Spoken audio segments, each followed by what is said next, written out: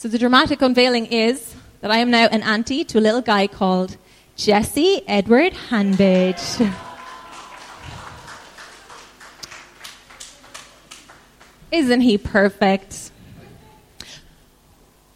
So that's him, and most importantly, I'm an auntie. So I've been very busy being that this week, and being a mommy, and being a farmer, for those of you who don't know me. And for those of you who don't know me, once upon a time I had a little bit of a hand in doing a couple of hours here, putting this building together. A couple of hours, and then the other couple of thousand my husband did, along with Noel and so many of you.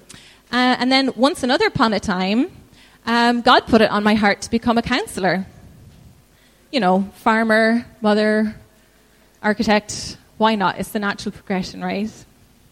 But it actually is a perfectly natural progression to me because, you see, I have been incredibly curious since I can remember. I can remember being a really small child, walking up from the farmyard where we live now, up towards my mother's house, up through the gate, walking through the garden, and just having this sense of like, I'm really young, but I feel like I know a lot, and what else am I going to know when I'm bigger? I just had this question go through my head, like, I wonder how differently I will think when I'm bigger, because I just feel like I just feel like I'm me. I just had this sense of me, but at the same time, I had this question of, who am I really?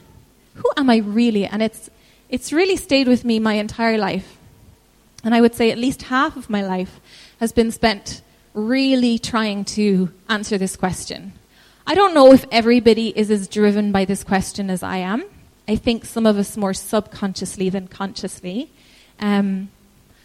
But what I've come to realize being a counsellor is that not answering this question, so we can go to the next slide.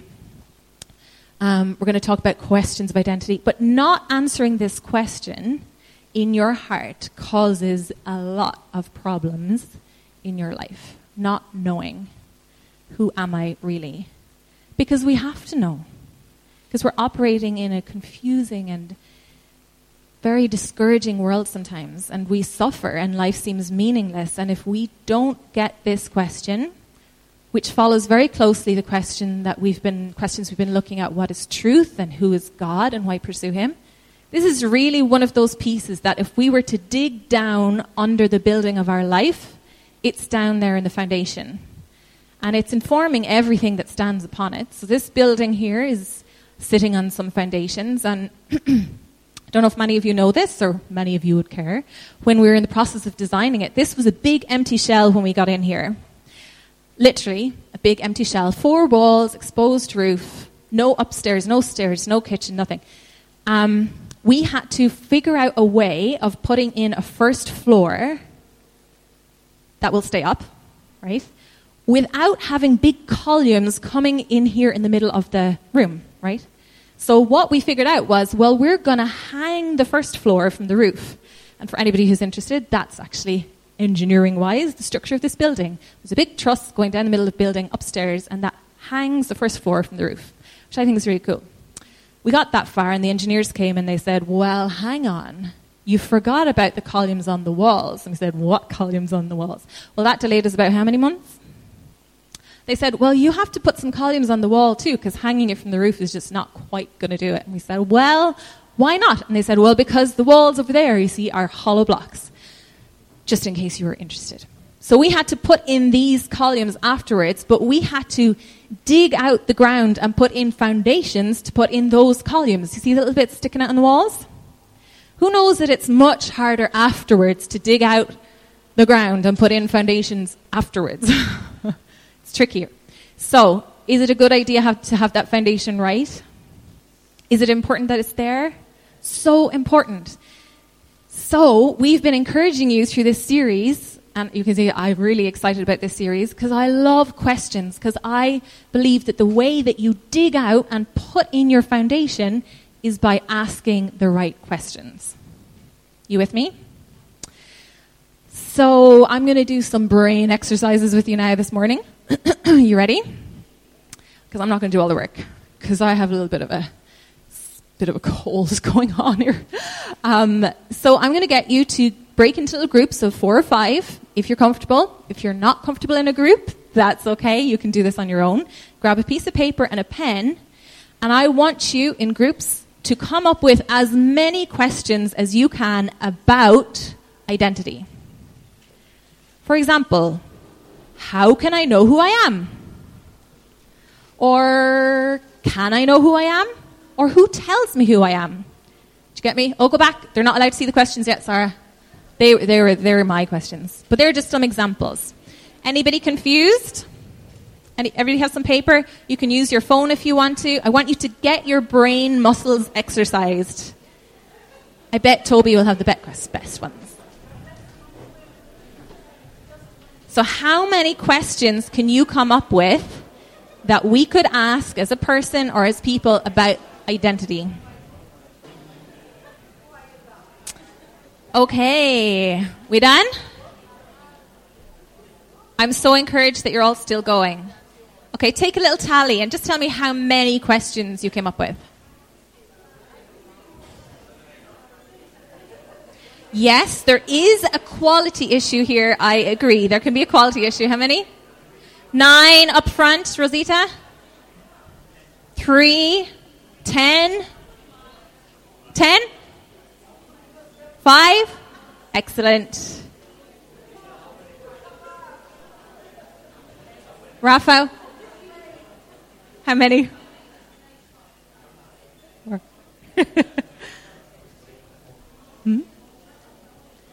Okay, how about you guys down here? How many questions?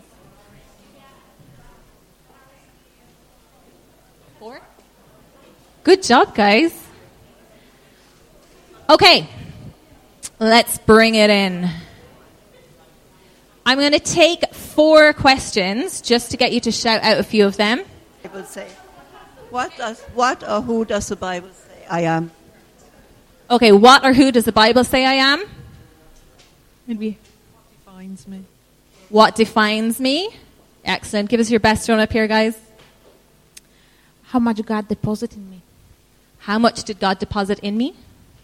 Nice. Okay, give us your good juicy one. I had a great one. Am I obsessed with myself? Am I obsessed with myself? That is just bang on, because that is a really important one. Anybody else want to give us one? No, this is the great one. She said, how do I find out who I am? And how do I know that answers I am getting is the right ones? Okay, can we give it up? I think that's bingo. Great question. Questions. Anybody over here? Grace has one. How do adults really see young people? Oh, I love it. Because this went through my head for all those teenage years and for a bit afterwards. So Grace said, how do adults really see young people? How do adults really see young people? I think we could spend the entire morning on that one. One more over here. Anybody? Am I who God wants me to be? Excellent. Am I who God wants me to be? Good question. Who did I miss?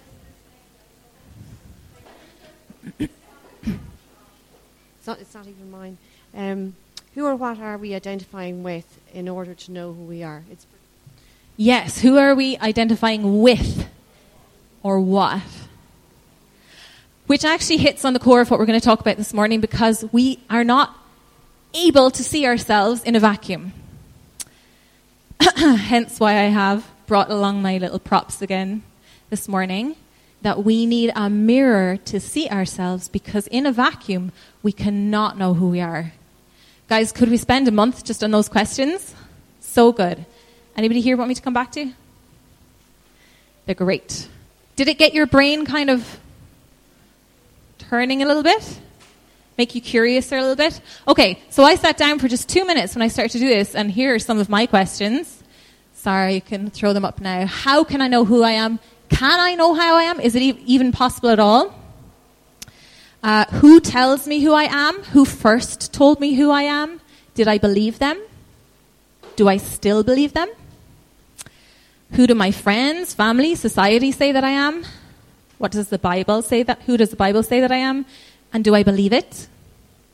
And if I don't, why not? It's going to be one of my questions.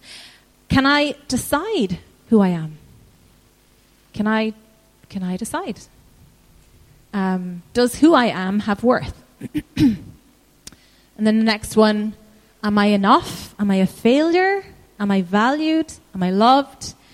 Does knowing who I am change my life? Does it matter? Does me knowing who I am change how I interact with others? How has knowing or not knowing who I am shaped my life? Big question for me. Does my race or sex or gender define who I am? Does what I achieve define who I am? Does failure, does success, does it matter if I know who I am? So a few repetitions in there. You can see that was just my brainstorming. Can you see how we can start, but this was a very challenging week for me because this is the tip of very, very big and deep iceberg. When you start thinking about it, it can take you down. It can take you down some bowling alleys, let me tell you. And as Shirley pointed out, there is this risk in here, isn't there? And it's called narcissism. I can get so obsessed with looking inside that it can actually become like a sickness, actually. So there's this balance between the fact that if I don't know who I am, I'm a little bit lost and wandering in the world. I'm kind of like that man in James, the book of James. I'm thrown from one wave to the next. I'm influenced by people. Other people can tell me who I am and I'll just believe them. But the Bible talks about a different kind of knowing. And Gregory touched on it a few weeks ago, and he said, if you really know who you are, nobody can tell you differently. If you know from God who you are, that's it. It's a done deal. And that's what I was after for a lot of my life, because deep down I had this kind of gnawing pit in the bottom of my stomach that no matter what I achieved or how many A's in school I got or whether I was liked or not liked by people or got the job or lost the job, and even when I became a Christian, it just didn't fully go away straight away. So I did a lot of work with my brain trying to figure out answers. I'm going to give you a clue. The brain is not always the answer, is it?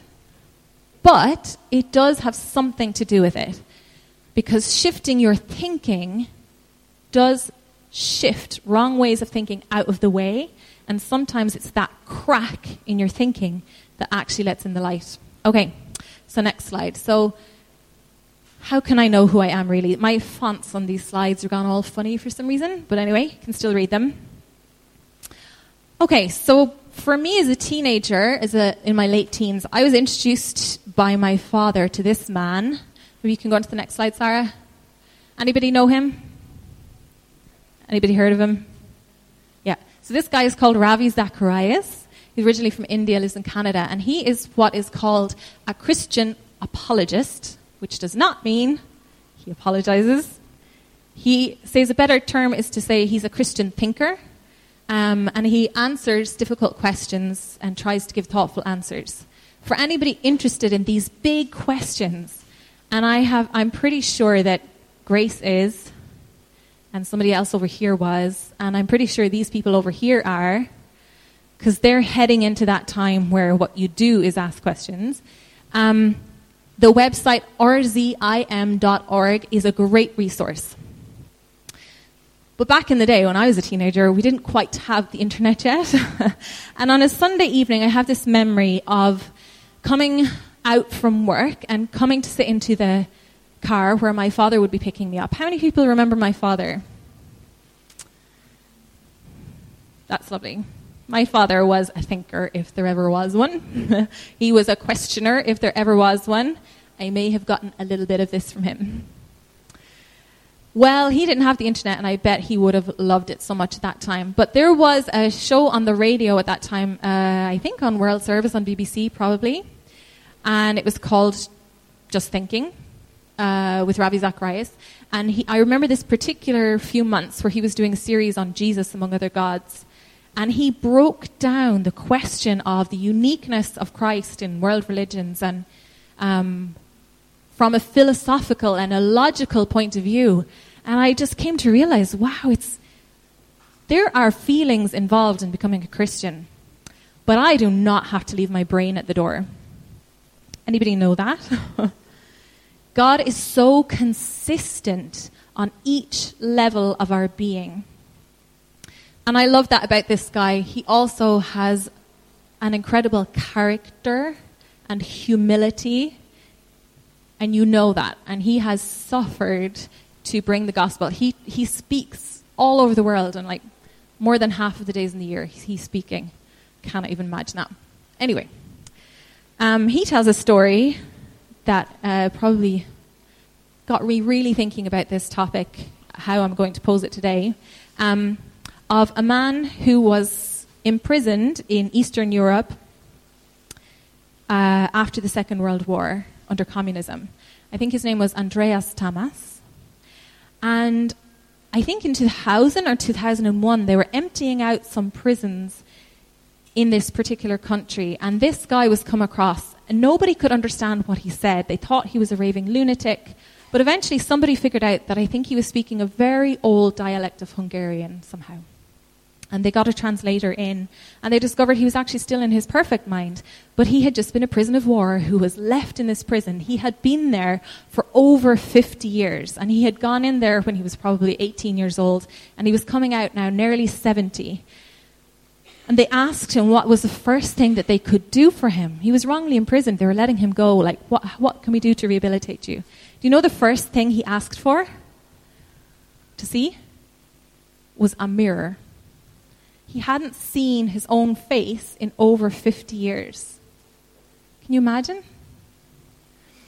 But Ravi Zacharias posed the thought. He said, well, how many of us do not have a mirror for our soul?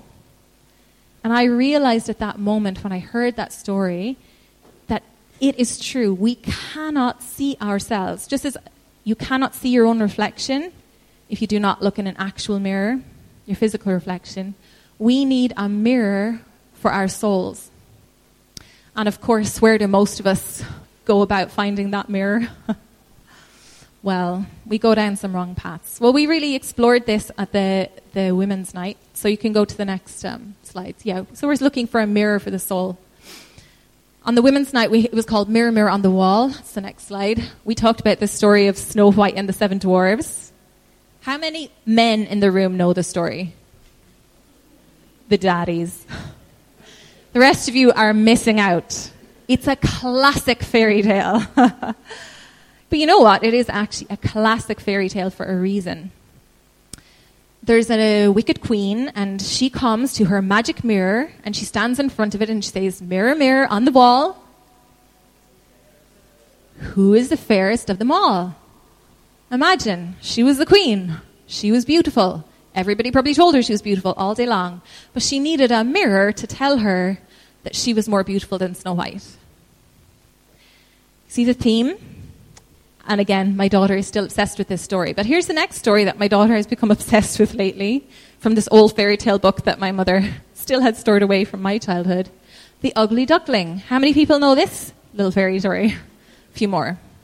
So what's the story? He's a little swan born into a clutch of ducklings, and he's so out of place. And when he's born, he looks ugly, according to everyone, and all the animals on the farm mock him, and he gets cast out for a long, hard winter. After the long, hard winter, he comes across a pond where there are some swans, and he comes up to them and he says, can you kill me? I'm just so ugly. I'm just so useless. I just don't fit in anywhere. I'm so lonely. Like, just look at me. Can you just kill me? And what do they say? Look at your reflection. You're a swan. You're so beautiful and so elegant. And then the children come along and they're so excited there's another swan on their pond. My daughter is really interested in this. Why? Why do these stories, why have they lasted over time? Because there's something in us. We need a reflection. We need something to help us see who we really are. And the next slide. I don't know why it's so small. What happens if I don't know who I am? Just throw out a few things there. What happens if I don't know who I am? Yeah, they'll believe anything. You're unstable. Yeah, you're confused.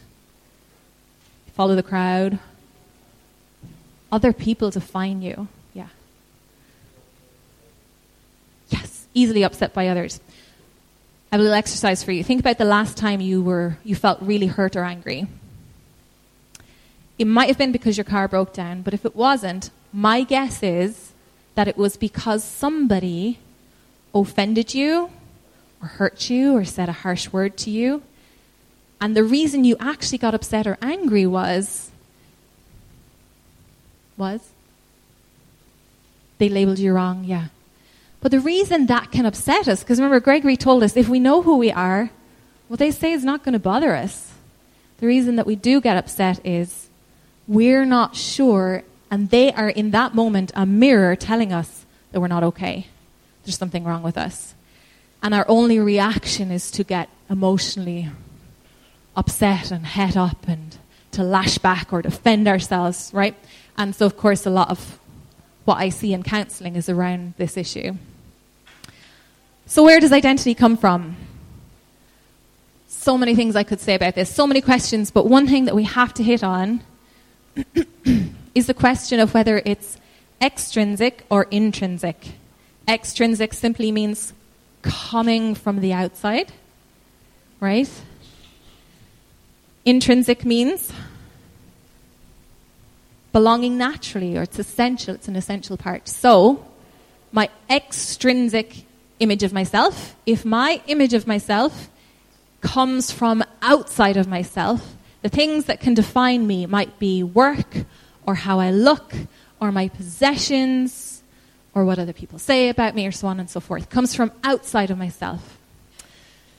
But I just found the perfect contrast for this week. This is Jesse. Does he have value? You better say yes. Of course he does. Why? Why does he have value?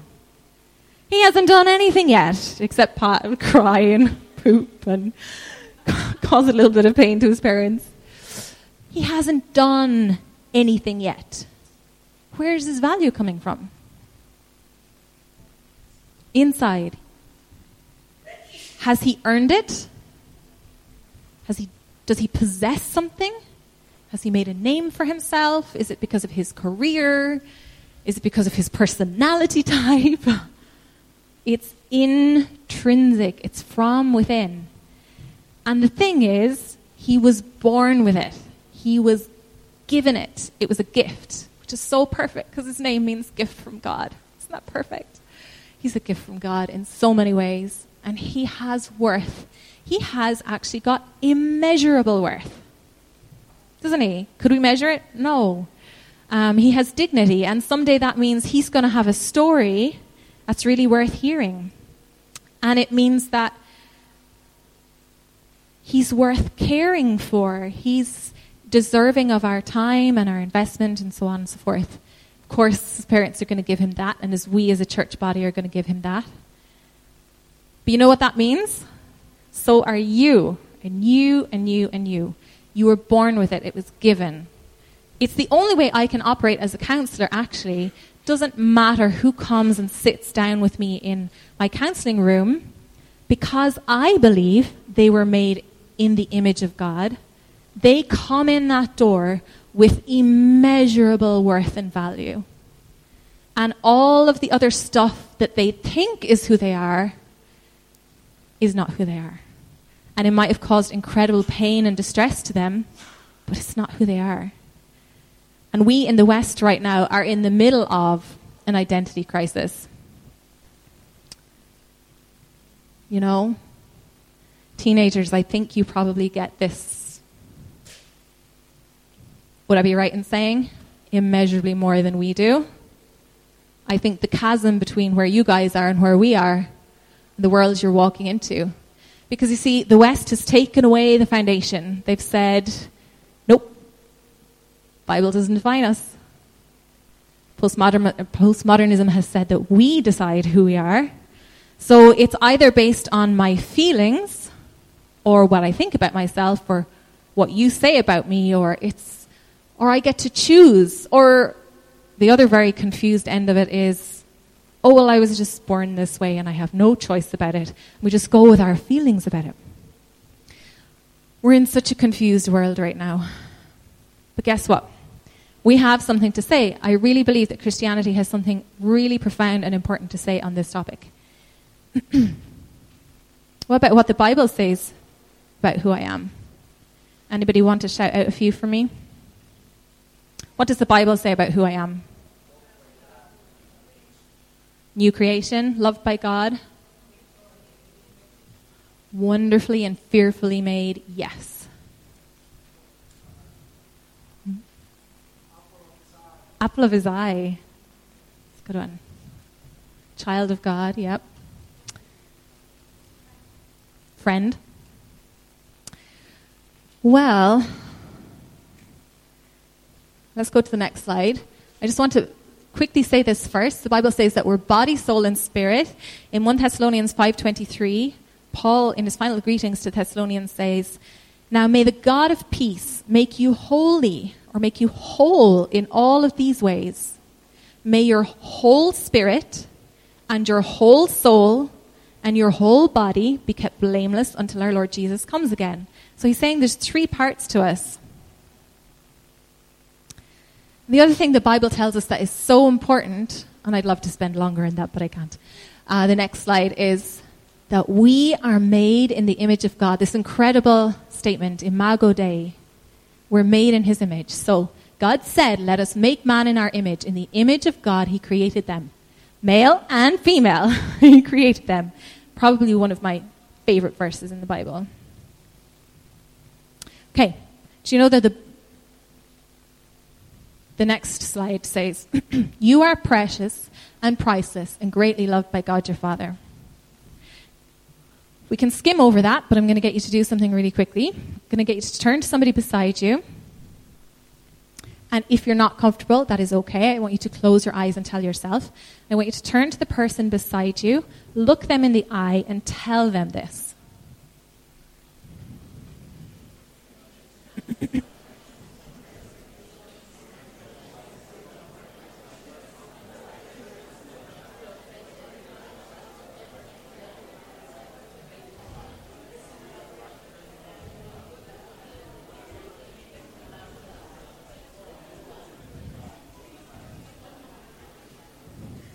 Okay. So for some of you, you heard those words and you believed them with your mind and you felt them with your emotions and you agreed with them with your will because you know it in your spirit. Okay? For some of you, you heard those words and you agreed with it in your mind and you felt the good emotional feelings that go with that. But it's because you think you're so great. And it's actually built on a false foundation. Sorry. Youch. But it's true. And for some of you, when the person said that to you or you said that to yourself, something inside of you went, nope. Maybe. Maybe a little bit. But what about this bit of me? Well, what about this bit of me? Well, if Father God had really seen this part of me, you know. Now, maybe I'm the only one in this room who ever felt a little bit like that. But there was a time in my life where somebody turned to me and they looked me in the eye and they said that to me. And I burst out crying and I ran out of the room. That's just the reality. I didn't agree with it. I didn't believe it. I was a Christian. I knew that Jesus had died for me. But I had not, as I now come to understand it, I had not come together. I did not actually have that revelation deep down in my soul. Here's another completely different aspect to this, right? So we know we're precious and priceless and greatly loved by God our Father. But you know what Jesus says? He says something really offensive. He says, you've been born a bit wrong. You just didn't come out quite right. And it's very hard for me to look at my little nephew, Jesse, except when he's crying, and think that there's something wrong with him. Except that I have 3 kids already. And I know that they come out just not quite right. And I know that I came out just not quite right. Do you know how I know that also? Because Jesus told Nicodemus in John 3:16, you have to throw the whole thing out. You have to die. And then you have to be born again. There's something about us that if we don't recognize in our identity, the part of us that Jesus says must be crucified with Christ, then we don't get the resurrection part where we're raised up to life, new life in Jesus. And from there on, everything takes off when we really understand that we're in Christ Jesus. That's a huge idea that I would love to spend more time on, but I can't. Because I have to now talk about the 3 different ways that we actually have formed our identity. The first is the broken self. Some of us look in the mirror, and the image that we see is a broken one. We see the things that have been done to us. We see the abuse. We see the neglect. We see the hard words, the lies that have been spoken over us. Or we see the sin that we have done, how we've fallen short, and we see a broken image of ourselves. What happens then is either we blame ourselves and get stuck there, or we blame others and sue them or get stuck there. The next one is the false self. The false self is the psychological self. It's the self that I have created based on what I have done. Look how beautiful I am. I'm beautiful, therefore I am. Or I think, therefore I am. Or I behave, therefore I am. Or, well, I feel this way, therefore I am, which is very current now. So there's the broken self and the false self. And the problem is if I build my life on either of these, I am subject to the winds of change, right? And I'm thrown around by my emotions in the most violent way. And that's a really painful place to be. It's also not the new life that Jesus had planned for us. And I'm pretty convinced that jealousy, fear, taking offense, hurt, disputes, all of these are attempts to protect what we would call our ego, or what Freud would call our ego, or what Carl Jung would call our shadow self. We've had to construct this image of ourselves. I was looking for a distorted mirror. Do you know those ones that you sometimes have that give you like an enlarged version of yourself? This is the best one I could find. This is a dusty old, I won't tell you how old this mirror is. You can see my collection of mirrors that never get thrown away. This is the distorted image of ourselves. We either build ourselves up to be so wonderful, at the cost, by the way. If I'm so great, I only am so great by comparing myself to you and judging that you're worse than me. Well, if I'm the cleverest in the room, then I'm judging all of you to be less clever. If I'm the most beautiful in the room, I'm judging all of you to be less beautiful. If I'm the wealthiest in the room, I'm judging all of you to be less wealthy than me. And that's the only way that this false self can be constructed. That's really shaky ground when it comes to seeing my fellow Christian as made in the image of God and equal, right? And see the game that you have to play to keep that false self feeling okay? It's never ending, is it? Kind of understand where the West is in terms of achieving and doing and projecting an image of yourself. Does this make sense? You teenagers, you guys with me? Does that make sense to you guys? Because I think you are living it because of Instagram. I got advertised to on Facebook the other day telling me I could just download this app and it would make they showed me my profile picture, it looked like that, and they said, your profile picture could look like this. I was like, but I don't look like that. But it looked really nice for a moment. Okay, but I'm going to contrast that with the true self. So the Bible tells us that we are beholding as in a mirror the glory of God. We are being transformed into the same image from glory to glory, even as from the Lord, from the Holy Spirit. How does that come? You know, they say a Christian is one who has met one. Is that an interesting idea? I think it's slightly wrong because, of course, it means a Christian is one who's met Christ. But there's something about it. A Christian is one who has met one. Have you met one of these? Have you met someone who knows their true self?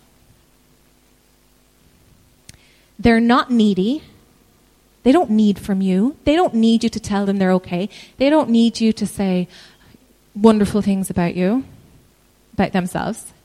They're not compulsive. They don't act on a whim, right? They're not reactionary. They live from a place within them where God is abiding and they are abiding with God. Have you met one of them? None of us are 100% there. But I have met in some of you that Christian. And when I've met that Christian, I want to be that Christian. I want to know my true self, you know, that's not thrown around by every whim and everybody else's opinion. This true self emerges from union with God, but you know where it starts? It starts with crucifixion. And it starts with the death of what we call our own ego. And I see a few of you nodding because I know you've been through that. It often happens in your 30s. If it hasn't happened to you yet, there's kind of not a whole lot of point in me telling you teenagers about this yet because you just haven't sinned enough yet. Sorry, but it's true. You kind of have to come to the end of yourself. Like I remember Bridget saying to me, you just kind of really get sick of it. You get sick of yourself a little bit, right? You know, you come to the end of yourself and it's just, he breaks through. But it's not so easy. It's really painful. But is it worth it? Oh, yes. So very briefly, I'm going to tell you how God broke through a little bit for me. When I was 22, I won't tell you how many years ago that is, but Noel knew me then. I remember standing in my apartment where I was living in college in Dublin, and I was praying about going away for 6 months to YWAM, Youth with a Mission. And I really was chasing something. I was chasing to be closer with God, but I was chasing resolving this something within me that just didn't feel quite right. And God showed me a picture of an onion. And he said, I'm going to start to peel away the layers. And he did start. But that was several years ago. And it's been a process. And I just say that to you, for any of you starting the journey or still on the journey, that it's death and resurrection is momentary, but being transformed is a process. So he stripped away one by one the things that I thought I had my identity in. And he just made me feel so ordinary. It just wasn't about how well I was doing in college. And it just wasn't about whether I could sing or not. You know what's really painful when God does this to you? He shows you that even the good things you think you're doing for him are for selfish motives. That's a really painful one. That's a really painful one. And he stripped. I'm not saying I don't still do it, right? Of course. But he stripped that. He brought me to a core where I was asking a question, am I really okay? Looking in the mirror and kind of going, you know, what's the verdict here? And through a process of things that I went through and prayer times and people who spoke into my life, I realized actually at that moment for the first time that deep down I had this belief, I shared at the ladies' night, that I thought I was supposed to be a boy. And I had been operating from that belief for all of my life, but at a just below the consciousness level. I also thought that I would be loved by doing boy-type things and achieving and so on and so forth. And in a wonderful prayer time with Bridget, Bridget knows she's been there for a lot of these key moments. God took me back to moments in my life. And this is why I just want to point out, just really, really important, that I had tried for many, many years to get there by my brain. I had asked some really important questions. I had tried to figure it out. I had learnt lots of things. But I hadn't got there. Do you get me? I think those things were really important to know and to learn, but it didn't get me there. And I've sat in counselling with people, and I've told them till I'm blue in the face. Not really. It's not how it works. But you know what I mean. I could tell them till I'm blue in the face that they're perfect and precious and priceless. And they just don't believe me. And people had told me I was precious and priceless, and I just didn't believe them. God has to come. This bit of Christianity, I believe, only comes through revelation. Not through the mind, not through the will, not through the emotions, though they have their part to play. It comes through the Spirit. It's spiritually discerned. He breaks through. And he gave me a wonderful image that day. He took me back through the images that I didn't want to remember of starting school on the first day of primary school with my hair cropped short and the girl in my class saying, "Why is there a boy in our class?" and just times down on the farm working hard, hoping that my father would notice and think I was finally the son that he wanted. He took me back through those, and he took me to the same places. But this time I was a bride. I was dressed in white, and I had long hair. And I was beautiful, and he was with me, and he showed me who I was. That was several years ago, and then just a couple of years ago, there was still something in me. And I was like, God, that's fixed. That I believe that I was supposed to be a girl, but there's still something about me. I feel a bit weird. I just feel a bit different from other people, What's the story, God? Like, why am I like this? Why do I have these impulses and why do I pursue this? And I guess God had taken enough layers away at that stage as he was like, okay, I think you're ready to show you the next bit. And this image just does not do it justice. But God took me in a vision, right? Not literally, although that would be cool too. In a vision, he gave me a picture of flying with Jesus high above a beautiful valley where there were green pine trees and blue water. There was a blue sky above us. And he had a paintbrush. And he took a paintbrush and he took color from each of those things in creation. And I just can't explain it. He swirled them. He took them and put them inside a marble. You know marble, like a glass ball that kids play with? And he showed me that all of these things, all these crazy different things that I was interested in, love of nature and animal and peoples and buildings and all these things, like he had taken all these bits and uniquely formed me into something beautiful, and he put it here, and it's never left. And in here, it's fixed and sure, and I know I was created on purpose by him in his image. Thank you, God.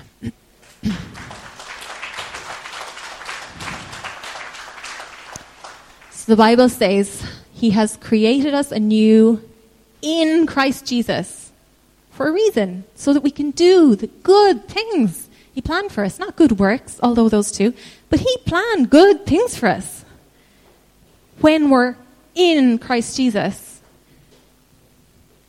You are God's masterpiece. And that is cause for confidence and joy and wonder and awe and the deepest humility, because I didn't make myself. I didn't make me. He made me. So when somebody comes up to me and says, "Oh, you look great today, Fiona," I'm not very good at taking compliments. You know what my response is? Few of you have gotten this. God made me. Well, thanks, but God made me. Glory to him. Like, he did a good job.